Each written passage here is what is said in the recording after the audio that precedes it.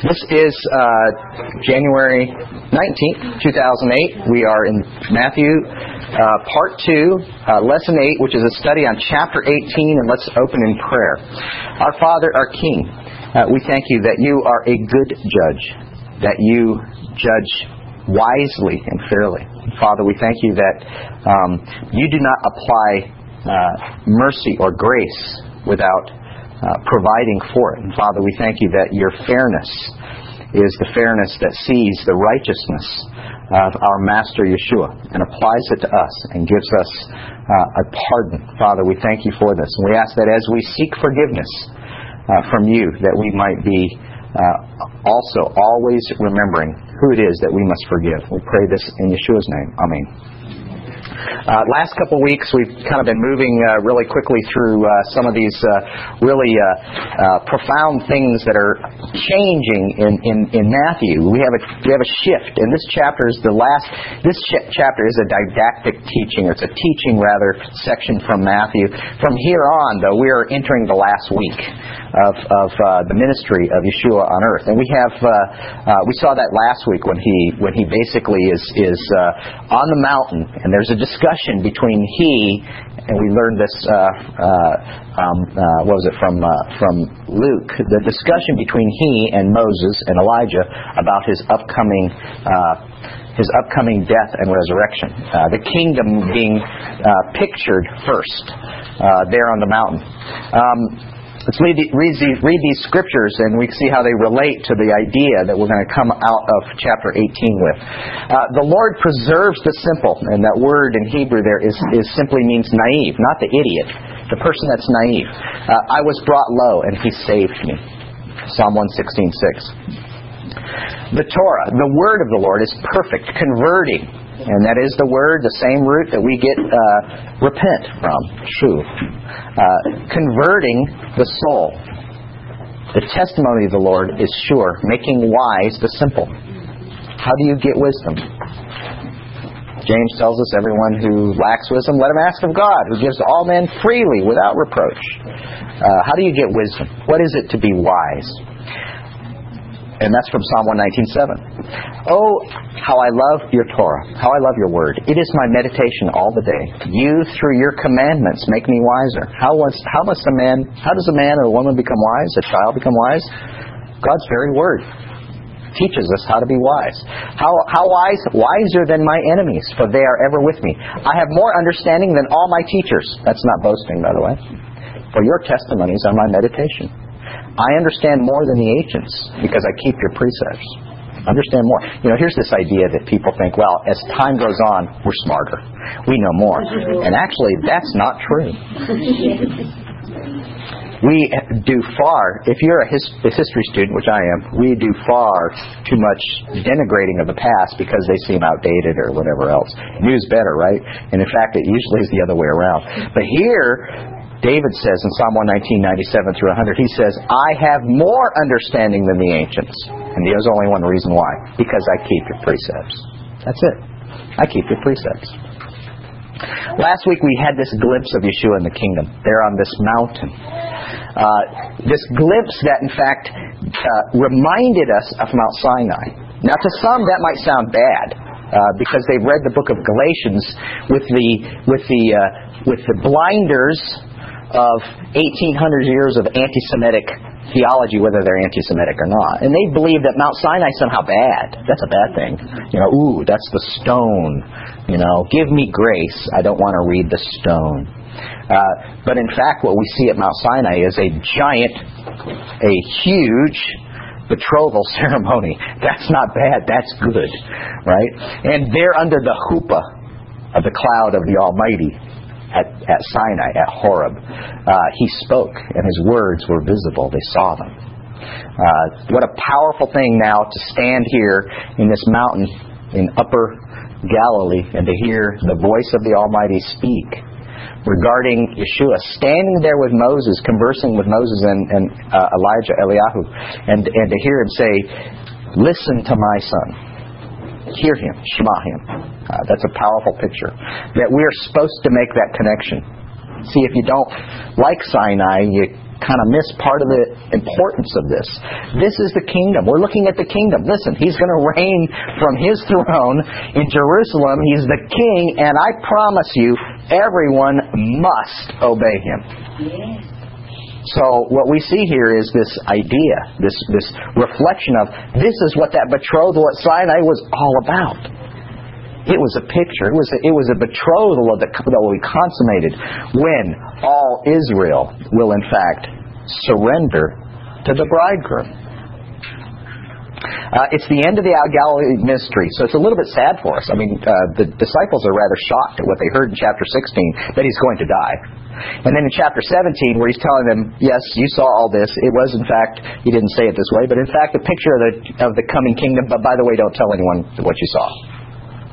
Don't tell anyone I'm Messiah. You know, we're troubled by that. I'm troubled by that.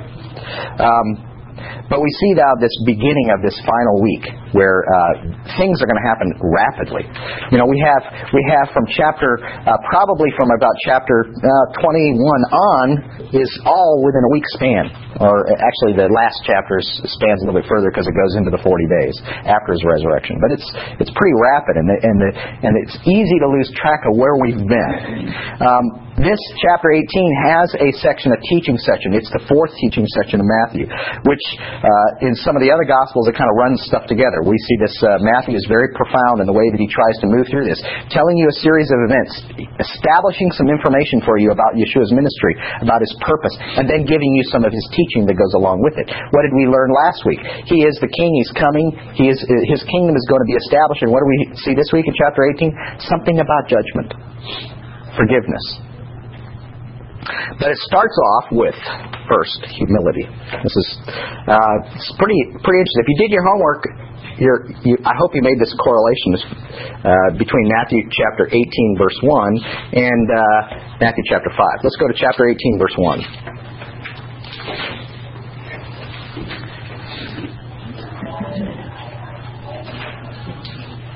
At that time, the disciples came to Yeshua saying, Who is greatest in the kingdom of heaven? And can you imagine asking this question? I mean, you might think it. Why is that? Why do we kind of I would think that I would never say that out loud. Well, that's true too, but we don't have that here. He was really bold. That's true, but we don't have that here. No. So, I mean, but can you imagine somebody saying, "Who will be greatest"? It's kind of like here when there's a promotion opportunity at work and it's by application. Everybody's like, "Well, who's putting in for it?" It's like, "Well, you don't want to let everybody know." Well, I think I'm worthy of that. It's the funniest thing. It's like that's false humility, though, in a way, isn't it? Yeah. It is. It's false humility. So it's interesting here that although they seem not to be very humble in asking this question, they're really no different than we are. They're just voicing it. Go to chapter 5, verse 19. My question is it us? Since you know you don't want this? That's right. That's exactly right. But he tells us. This is the thing is, they already knew the answer to this. They did. They knew the answer. Did they remember? Well, I think Matthew remembers later because he writes it down. Whoever therefore breaks one of the least of these commandments and teaches men so shall be called least in the kingdom of heaven. But whoever does and teaches them, he shall be called great in the kingdom of heaven. Who's going to be greatest? The one who does and teaches them. Well, if that's your aspiration, see, everybody, I doubt that many people, some people are very driven to be greatest. Many people are like, well, I don't want to care about being greatest. Yeah, actually you do, deep down inside. You want to excel at anything that you do. You want to be greatest in the kingdom of heaven? You want to be recognized for your sacrifices, recognized for your love. Bam. That's it. It's easy. Isn't it? See, I've not called you to do something that's impossible. It's not in heaven that you should go up and take it or have to find it. It's not in the depths that you should go down. It's here. It's in your mouth that you shall do it. Right? That's it. For saying that today. Isn't that great? I love that. It's wonderful. What a powerful teaching. It's repeated in the Apostolic Scriptures. Repeated in the Apostolic Scriptures. It's not too hard to obey Him. And here is the answer to finding greatness in the kingdom. It's obedience. Move on. Chapter 18, verse 2. Then Yeshua called a little child to him and sat him in the midst of them and said, Assuredly, I say to you, unless you are converted and become as little children, you will be by... I love that. Isn't that great? Those translators love that. Well, you mean to be converted. Unless you repent. Unless you repent and become as little children, you will be by no means enter the kingdom of heaven. Therefore, whoever humbles himself as this little child is the greatest in the kingdom of heaven. Wait a minute. Is there a correlation between chapter 5:19 and this? Yes, there absolutely is. And it's the opposite of what most people convey in this idea of come as a little child. What do you usually hear with associated with just come as a little child? Childlike faith. What's childlike faith? Because you say it, it's true. That's right. That's exactly right. You say it, it must be true. But you know something? Does a child have a choice? Well, they do, but they don't know they do. Does a child have a choice whether they're going to obey or not? If you have a disciplinarian for a father or a mother, or both, hopefully, does a child have a choice? They do, but they don't know that they do. Do they? They just know that, after a while, it's just not worth it to keep disobeying. Right? Listen, this is the irony behind this. That really is what a childlike faith is. I don't know I had a choice. Why does a child obey a parent that disciplines them in love? Why? It's not because it's not worth it, really. Why? It's a whole lot more enjoyable, isn't it? I mean, after all, it's really not hard. Just do what they tell you to do, and the love that you feel, right? Absolutely. No, this is a childlike faith. Funny, that is not the way that I've ever understood this until I started studying it this way and comparing it to chapter 5:19. Instead, what I thought was childlike faith means I have to be an idiot. That's the way it's usually taught. You just have to be an idiot. You can't think. Of course, you can think. You can't ask questions. Children do nothing but ask questions. I used to teach people that if you ask God questions, that was wrong. And I was wrong to teach that. We're supposed to ask questions how we learn. We're children. Comparatively, we're beyond infants even. I mean, the comparison is just, we have no way of knowing the best way. I think it's because children don't care what other people think. That's true. They just do, and if they're worshiping the Lord, good, they do it their way, and so they're not worried about what other people think. We're grown-ups sometimes. They get that mindset, other people. That's right. Are they doing the same thing? Children don't care what other people think. That's right. That's exactly. They just do it. Well, they know how they think, and everybody must be like me. So you're right. Children do not care what other people think. They take it and simply respond to it. And like I say, now we're not talking about bad parents. We're talking about good parents. What do children do? They obey. The idea or the concept that if obedience happens in children, somehow that's a miracle. That's the abnormal is so wrong. It's only because we live in a society like we do that we think that's true. No, children with loving disciplinarian parents obey. That's it. They do. That's what we're talking about, childlike faith. Yes, Roseanne? It seems that also with children, there's a trust issue. That is. That they trust their parents to keep them informed. That's right. And then, in turn, they obey. it's our responsibility to trust the Lord. That's right. But why do children... And see, this is a great point. There is an element of trust in obedience, isn't it? The song was right. Trust and obey. There's no other way. Right? I mean, there is this element. You obey because you trust your parents are not trying to hurt you. They're not trying to do something wrong, although you may not understand it. That's the ironic thing about children, especially little children. It's beyond their comprehension. All they know is their parents love them, and if mommy or daddy say to do it, then it goes a whole lot better for me if I just do. It's interesting to me because my younger sister's a social worker and she works with a lot of abusive families. She said even how much love children will have for parents Oh, yes. who are abusive. I know. Actually, that is very true, and it tells us something very positive about this idea. That if people will love an abusive person, how much more they will love someone who disciplines in a godly way. No, that's exactly right. Thank you. That's absolutely right.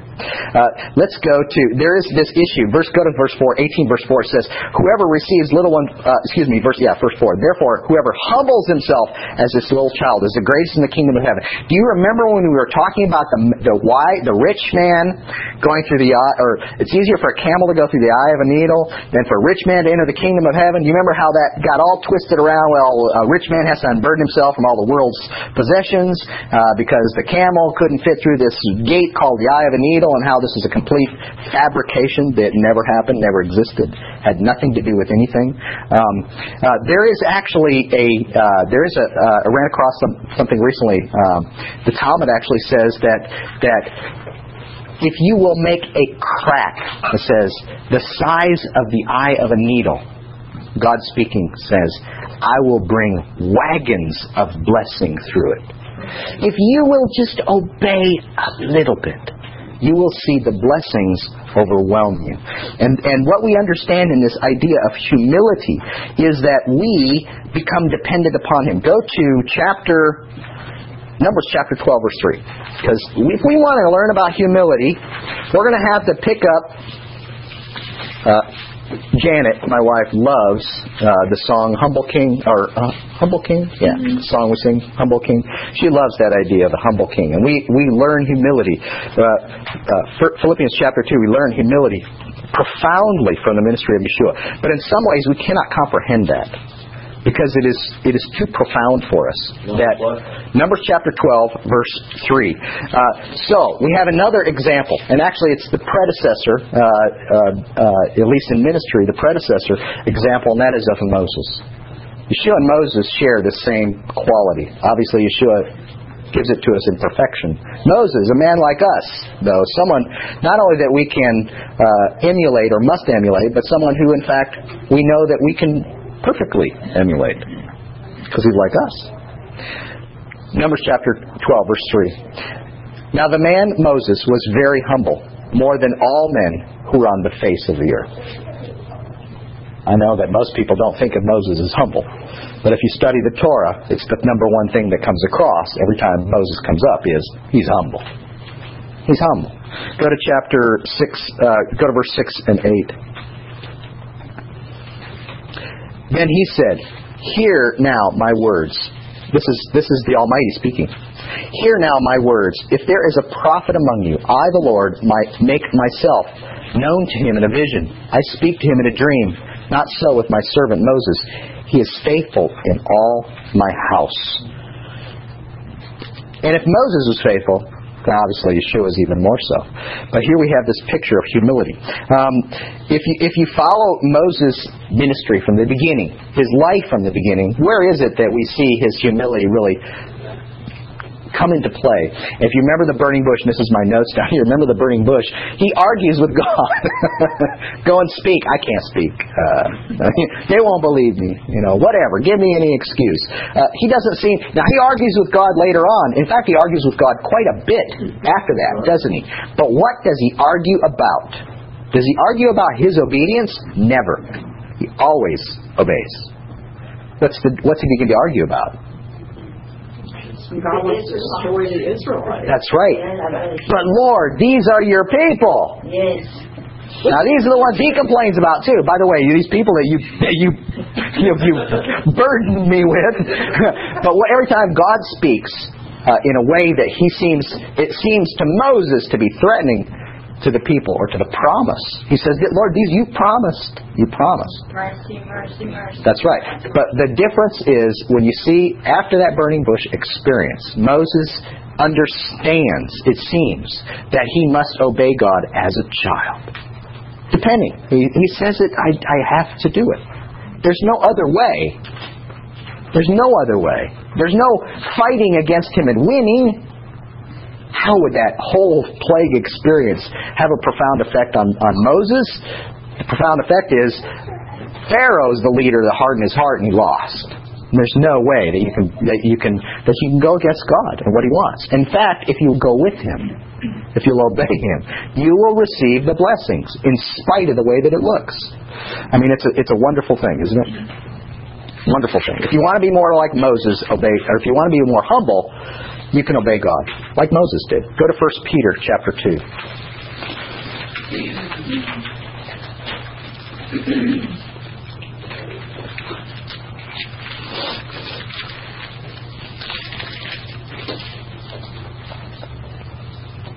Verse 2, 1 Peter 2:2 says, as newborn, actually start in verse 1, therefore, laying aside all malice, all deceit, hypocrisy, envy, and all evil speaking, as newborn babes, desire the pure milk of the Word, that you may grow thereby.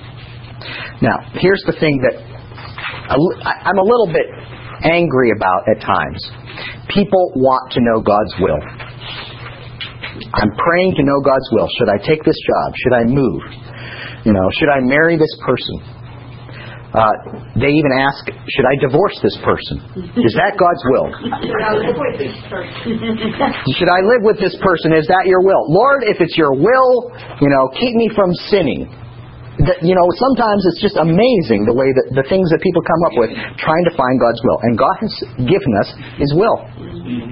He's given it to us very clearly. I mean, if they would just write it in the sky, I'd obey Him. No, He wrote it on paper so you would obey Him.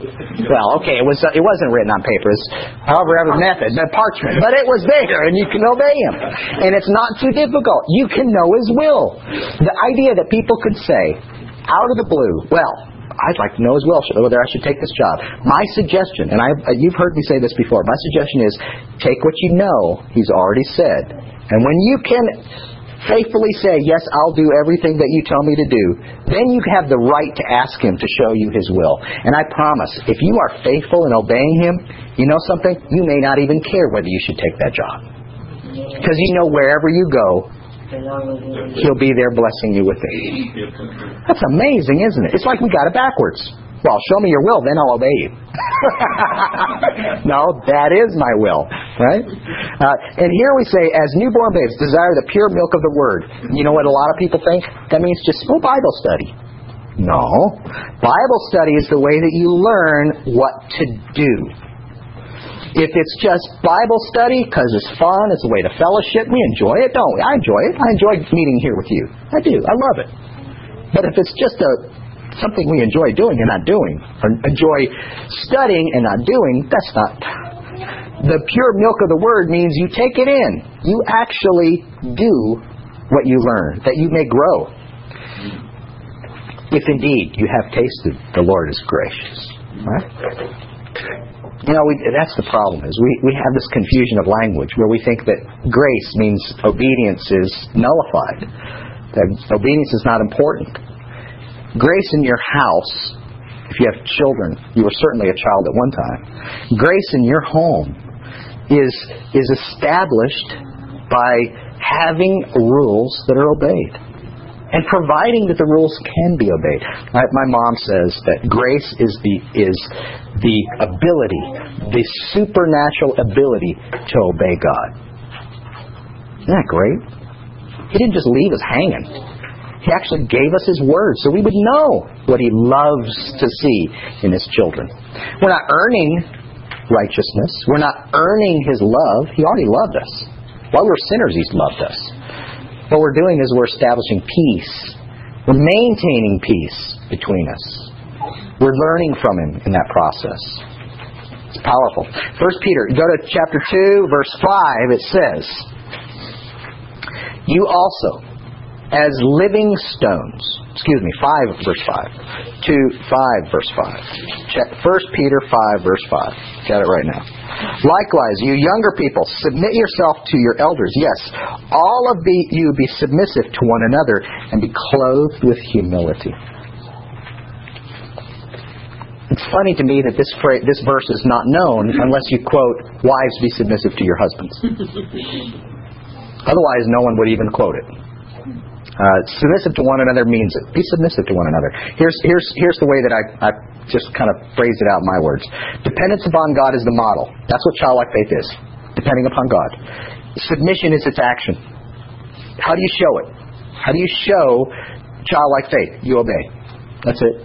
And humility is its clothing. This is what it wears. You're cloaked with humility. It's not fake humility. Well, I would never ask who's the greatest. No, it's not fake humility. It's real humility. It's an understanding that, of course, achievement is important, but that's not what it's all about. It's about finding that peace. Pardon me? Well, it's written here, dependence upon God is the model of childlike faith. Submission is its action, and humility is its clothing. Questions or comments before we move on to the next subject? Because it seems, maybe not, but it seems that he switches subjects. Matthew chapter 18. I believe it's verse 15. Actually, he goes into, we're going to skip over this parable. Warns of offenses. Actually, let me read just a couple of this real quick. Verse 6. Verse 5. Whoever receives one little child like this in my name receives me. He's going to deal with this again in chapter 25.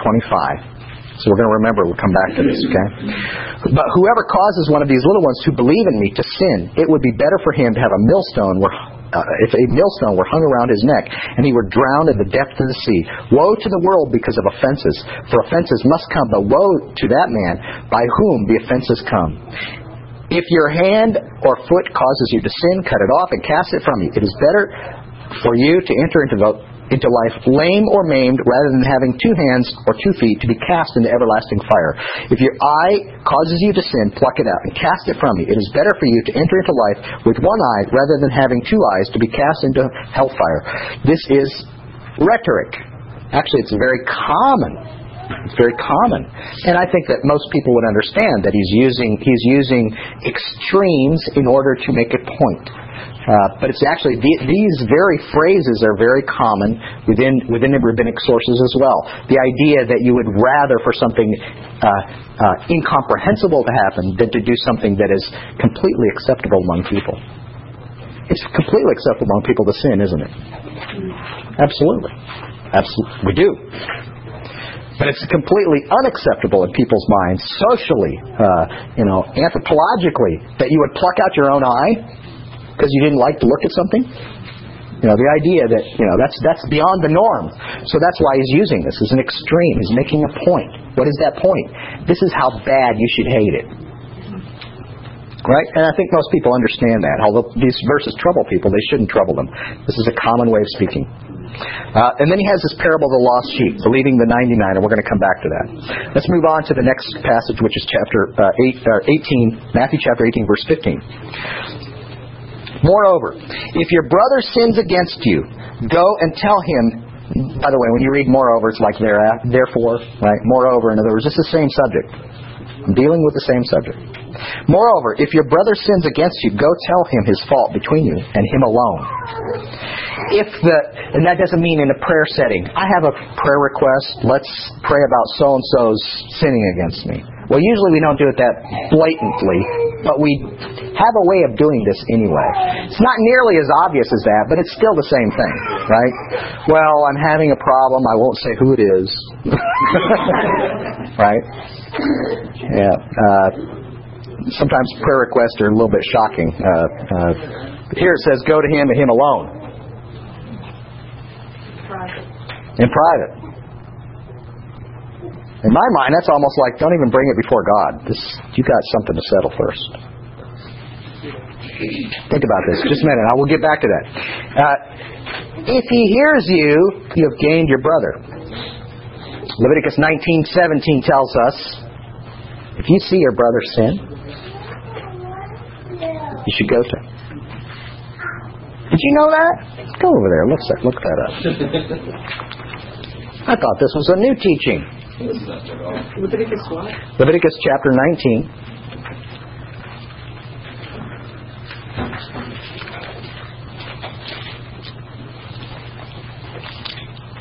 Verse 17. Our translators are so confused when they get to these passages. My Bible, a New King James, can't decide which part of the law this is.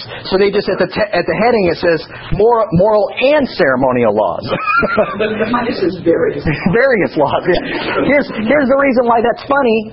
Because the minute you start talking about, has lying suddenly become okay? Because the law has been nailed to the cross? And people go, well, no, that part's still valid. Well, you're embedded in these same verses mixed in. You tell me, what part's ceremonial, what part's moral? It's all moral. It's all moral. It's all about what God defined as righteous. Look at what it says in verse 19. Actually, it's not it's verse 17, excuse me, but 19 would be. You see, it's like breeding livestock. What's up with that? It all goes together. Verse 17, you shall not hate your brother in your heart. Okay, what does that mean? You shall not hate your brother in your heart. It means two things, doesn't it? It's a negative command, and actually, when you look at the list of negative and positive commands, these are compiled by human beings, so they're not always right. But if you look at the list of negative and positive commands, this is a negative and a positive command. The negative command is thank you. The negative command is, were you signaling me? You're just saying hi. No. Okay. I was like, it's not time yet. The negative command is don't hate your brother in your heart. What's the positive command? It's implied positive command. You should love him. That's right. There's no in between, y'all. There's no in between. Ever. You know this is true. There's no in between. You shall not hate your brother in your heart. You shall surely rebuke your neighbor and not bear sin because of him. This is what Matthew 18 is talking about. Go to your brother. If he sins against you, go to him in private. Now, rebuke seems like a harsh word, and it is a little harsh, but Hebrew has this sense of being somewhat harsh. It's okay. Small vocabulary. It's earthy. That makes it really good and easy to understand. Right? Obviously, we're going to say it with love, but go to your brother. You've gained your brother. Matthew chapter 18, verse 16. But if he will not hear, take with you one or two more, that by the mouth of 2 or 3 witnesses every word may be established. This is not a new teaching. This is the Torah. This is the way that a dispute was to be settled. And it is speaking specifically, now I'll keep reading, it says, verse 17, and if he refuses to hear them, tell it to in my English Bible says the church. But if he refuses even to hear, quote, the church, let him be to you like a heathen and a tax collector. This is speaking not of what we would use the word church, it's ecclesia, which is the assembly. This is not a new teaching. This is a very old teaching. What is it that he's speaking about? He's speaking about a Bet Din. The Bet Din, the house of judgment, is the method by which the community resolves dispute. True dispute between brothers, where one has sinned against another. It's a court. It's a community court. Our thoughts, because our society is split, secular and holy, we no longer combine the two. We think the court is a secular civil issue. It is not. And the idea, the people that like to split the law into parts, the Torah into parts, they say, well, this is legal. No, this is not legal. This is community. This is the way communities work. Yeshua carries that forward. His community will operate in the same way. I know a lot of congregations don't have what you would consider to be a court, but this congregation does. Biblical congregations do resolve disputes between brothers. Large congregations, it becomes very difficult, and I am sensitive to that. But I can promise you, a congregation that will not resolve disputes between brothers is not a congregation you want to be a part of. Because they're disobedient to the very commandments of God, first found in the Torah, repeated here by Yeshua, our Master, Matthew chapter 18. And our court is the elders? We have a court that is first and foremost our elders, but is also made up of anybody that the elders would choose to help resolve a dispute. Because it starts small and then gets and gets bigger. And that's what the way that Yeshua deals with this. He shows how this becomes something that starts out between you and a brother first. Yes. And that's the next step, and that's not a new idea either. Because that's, if you look back from ancient times, Judaism has practiced this. This is not something the Catholics came up, even though it's Latin. This is not something Catholics came up with. This is something that actually, if you go and read the Talmud, some of my favorites were excommunicated. Actually, my favorite was excommunicated. My favorite sage was excommunicated. He was excommunicated for something that the Talmud doesn't really give us a sense of what it was. My own personal feeling is that it was his name is Eliezer ben Hyrcanus. He was first century sage, and he was excommunicated, I think, because he had close contact with followers of Yeshua. I believe he was a secret believer, but maybe not secret. But anyway, that's my opinion. But I want to back up just a minute before you excommunicate it. Let's not excommunicate.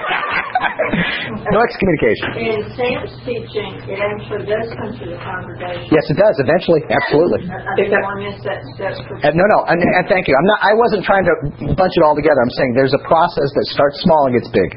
If the person does not repent after 2 or 3 witnesses That's it. of the elders go to them. That's right. And I'm sorry to say, but in my history of the Israel, we actually have That's right.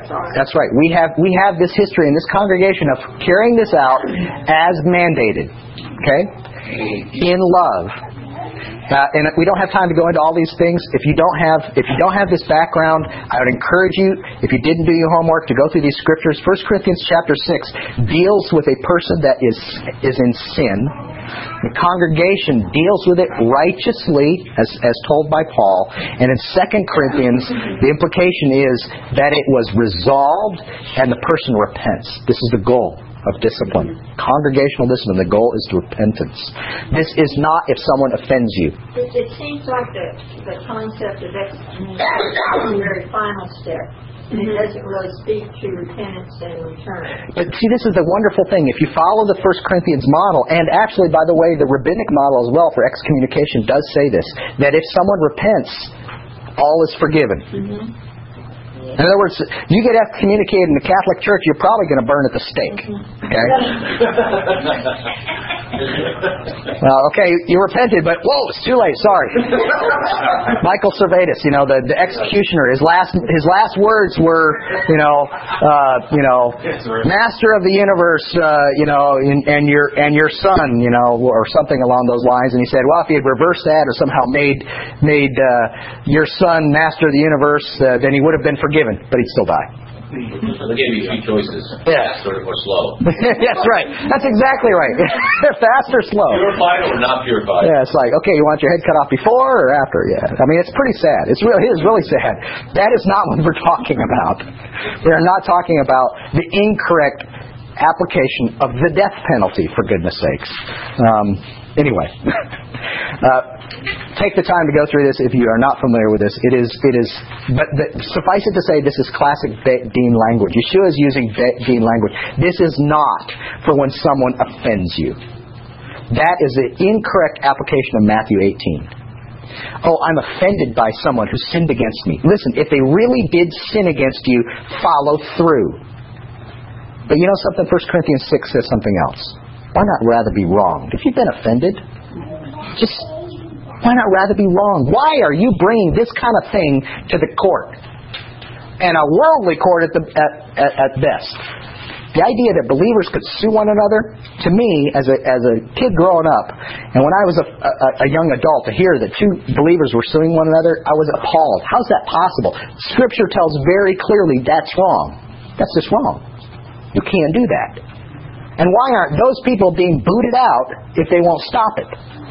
And yet it goes on and on. It's not even uncommon. It's very common now. How sad. Anyway, let's move on. Because why not rather be wrong, as 1 Corinthians 6:7 says, why not rather be wrong is the point that Yeshua makes then going into chapter 18. This is all one subject. He has this parable of the unforgiving servant. Starting in verse 21. Now Peter came to him and said, Lord, how often shall my brother sin against me that I shall forgive him? Up to 7 times? And Yeshua said to him, I do not say to you 7 times, but up to 70 times 7. And he's not saying count them, 490.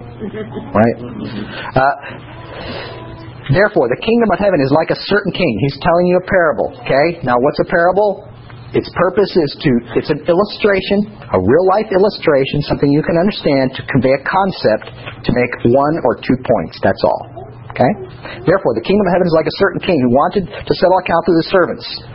And when he had begun to settle accounts, one was brought to him who owed him 10,000 talents, but he was not able to pay. His master commanded that he be sold, and his wife and children, all that he had, and the payment be made. The servant therefore fell down before him, saying, Master, have patience with me, and I will pay you all. Then the master of the servant was moved with compassion, released him, and forgave him the debt. But that servant went out, found one of his fellow servants that owed him 100 denarii, and he laid hands on him, and took him by the throat, saying, Pay me what you owe. So this fellow servant fell down at his feet, begging him, saying, Have patience with me, and I will pay you all. And he would not, but went and threw him into prison till he should pay the debt. So when his fellow servants saw what he had done, they were very grieved, and came and told their master all that had been done. Then his master, after he had called, said to him, You wicked servant, I forgave you all that debt because you begged me. Should you not also have had compassion on your fellow servant, just as I had pity on you? And his master was angry and delivered him to the torturers until he should pay all that was due to him. So my heavenly Father also will do to you, if each of you from his heart does not forgive his brother his trespasses. Unconditional forgiveness is not a biblical concept. It's a biblical concept of what we should do. It is not a biblical concept of what God will do. Do you believe that? That's scary. I'm serious. If you're not frightened by these kind of verses, then you need to read again, because that's not the only place it says it. Go back to Matthew chapter 6, verse 14. What's the unforgivable sin? People want to go. Is it blaspheming the Holy Spirit? Tell me what the unforgivable sin is. People want to know. I want to know what the unforgivable sin is. Well, here's one. You won't forgive your brother when he sins against you. Think back. I think it's something really good every year at Yom Kippur that we start and we just make it official. Let's think back. Who sinned against me? Who have I not forgiven? Go to Matthew chapter 6, verse 14. No, who's offended me? Who have I not forgiven? Whatever reason. I haven't forgiven, how can I expect to be forgiven? How is that different from the baby? How much rather be... that's right. That was the second bell? Okay, let's finish up. Matthew chapter 6, verse 14 says, For if you forgive men their trespasses, your heavenly Father will also forgive you. Most people forget that. There's another verse that follows that. But if you do not forgive men their trespasses, neither will your Father forgive your trespasses. Period. Should I deal with this person? If someone sinned against me, should I deal with them? Yes, absolutely. If necessary. Why not rather be harmed? But absolutely. It's completely okay. It's completely okay to want to deal with it in a congregational sense. It's completely okay. They've sinned against you, not just offended you, sinned against you. However, what's the final outcome? I forgive you. Period. I forgive you. And it's not like, oh, don't ever do that again. How many times? 70 times 7. So you have no right to go, but if you do it again. How many times have you heard that? I forgive you, but. No buts. I forgive you, period. Don't hold it against them. In fact, 1 Corinthians chapter 13, verse 5, in the NIV says, keeps no record of wrongs. I don't even remember if you ever did this before. So, by all means, you're forgiven. Right? This parable of this king, this unforgiving servant, starts with the king, by the way. Just the correlation points, the king is God. The counts, obviously, is a record of sins. It's not hard to figure out, is it? Forgiving of the debt, that's atonement or forgiveness. The servant, the sinner who has unforgiveness towards others. And the single point is just what we said in Matthew chapter 6. If you don't forgive others, you will not be forgiven. Does His blood cover all? Yes. But it can't be applied if you don't forgive. It won't be applied if you don't forgive. That's a very troubling thing. If your theology is upset by that, then you need to spend more time in Scripture.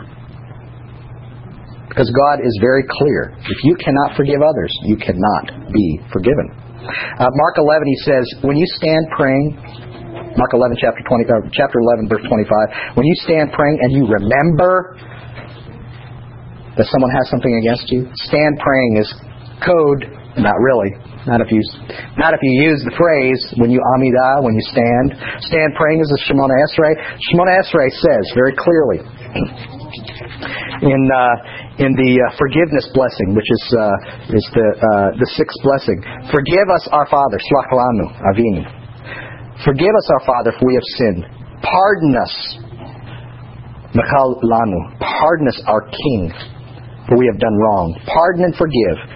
Blessed are you, Lord, who graciously forgives. You cannot pray that 3 times a day without remembering that others have sinned against you and you must forgive them. Yeshua is saying, when you stand praying, forgive others. That's a powerful thing. What a great practice. Now, I'm not saying you have to go start praying 3 times a day, the Amidah, but here's one of the benefits from it, is that you can't let it go long.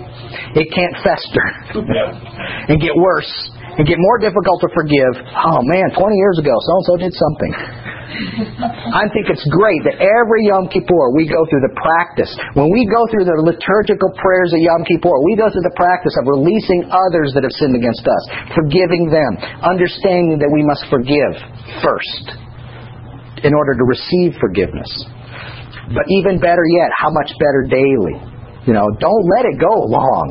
Don't let it wait. Do it before it becomes a problem for you. This is a great teaching on humility, isn't it? It's a great teaching to be as a child coming to Him.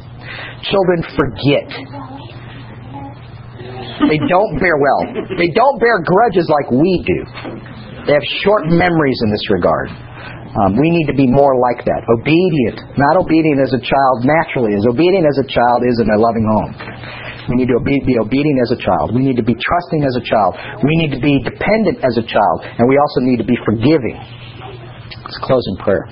Father, we do thank you for your grace in giving us a community that loves us.